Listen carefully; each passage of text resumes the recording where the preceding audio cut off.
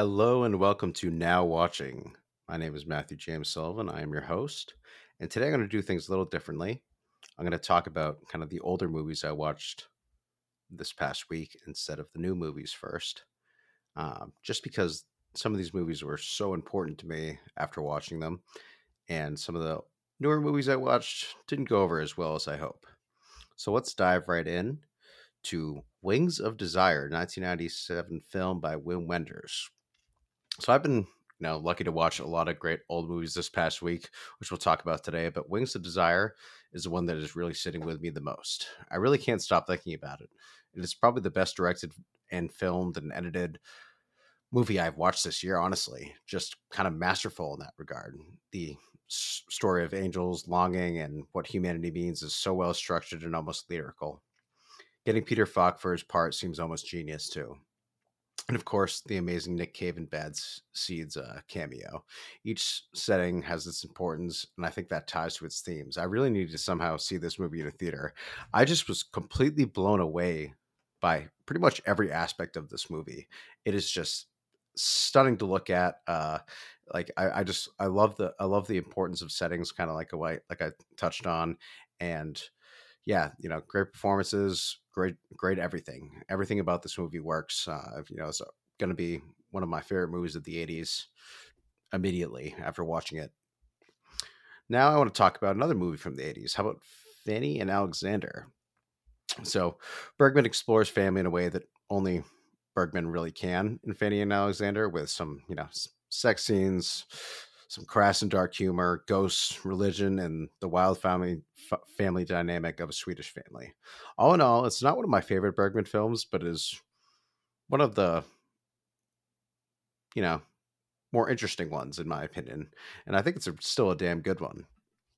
I watched the 3 hour cut on Criterion. I'd really like to watch the 5 hour TV cut someday. I think that'd be could really add to it. Just seeing kind of like his full scope and everything. And that's pretty much all I got on that. Next, I want to talk about Tokyo Story from Ozu from 1953.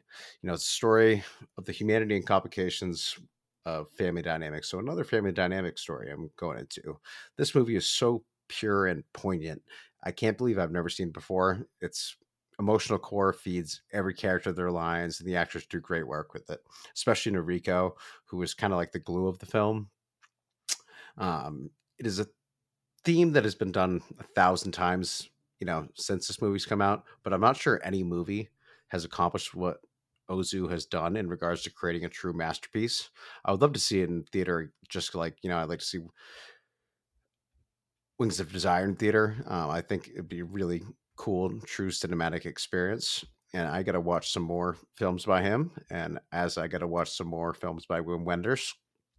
So let's get to some of the new movies I watched this past week, or newer. So technically a film that came out in 2022, Monica.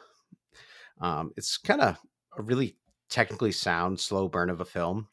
Its succinct use of dialogue makes you really sit with the frames and characters in the movie at times. Trace Lysette and Patricia Clarkson do a great job with kind of like the limited script they give you. And I think it's a well-made movie. Yet sometimes, because it's so, I know, just like it's so makes you sit with each frame, I actually did find myself a little bored overall. It didn't fully work for me, but I still think it was a really cool film, and I highly suggest checking it out. And then I watched Cassandro, the 2023 film by Roger Ross Williams. It's a story of a queer and flamboyant wrestler dealing with his masculinity and luchador persona. Gail Garcia Bernal is fantastic in it as always, and kind of keeps the film together. I find it a bit poorly paced and humdrum, honestly. I'm not sure this route necessarily worked for the film. The cinematography was another strength to it. It was, kind of both dark and colorful all at once. All in all, it's a pretty typical biopic, and I think it could have been so much more given the subject matter. And yeah, that's pretty much all I got on that. Then the last movie I watched this week was Fair Play by Chloe Dumont. It's a 2023 film, and I'm just going to come out and say it. I did not like this movie. They rushed so fast into building the tension between the characters without giving you really any reason to care about either lead. Any sort of build up to make either of them remotely relatable on like a kind of human level would have done wonders for this film. Instead, the actors are fed, in my opinion, a poor script, giving Phoebe, kind of like a robotic performance at times, aside from kind of the end where she really is expressive, but it doesn't really come off that authentic, even though it's like such a traumatic story. And Alden, is kind of being made into this complete bore of a person, and you know, just he's obviously a shitty guy in the movie, and he just doesn't like this character just doesn't work for me at all. Like I just don't understand him, and I just don't think it really works. I didn't feel the awkward stress you should probably feel while watching the movie, and I think that's really a problem for me for it, because the ending is, like I said, it's very traumatic, and some horrible things happen between the characters, but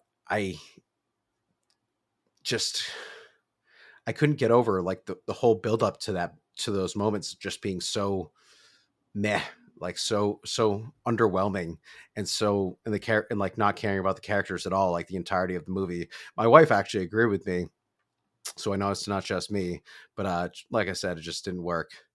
And let's get to TV. So I want to talk about HBO's Perry Mason, the 2022 version of Perry Mason. It's a detective lawyer show with Matthew Reese. So why would I want to talk about a show that barely anyone watched and was already canceled?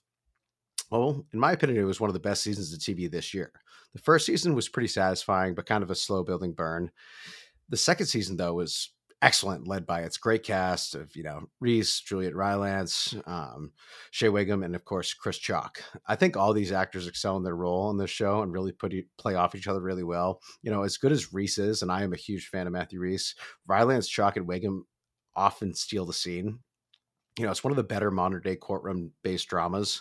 And there's plenty of like cool detective work outside of the courtroom too, to kind of round out the show.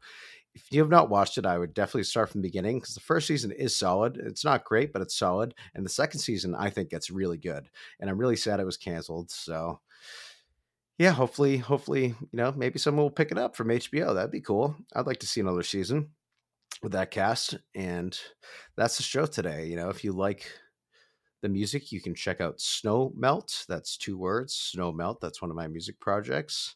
If you're interested in some of my other podcasts, I have a sports podcast with friends called Silly Breakfast. It's just kind of like a silly sports podcast. And then I have one about getting sober, actually, called Starting Out Sober.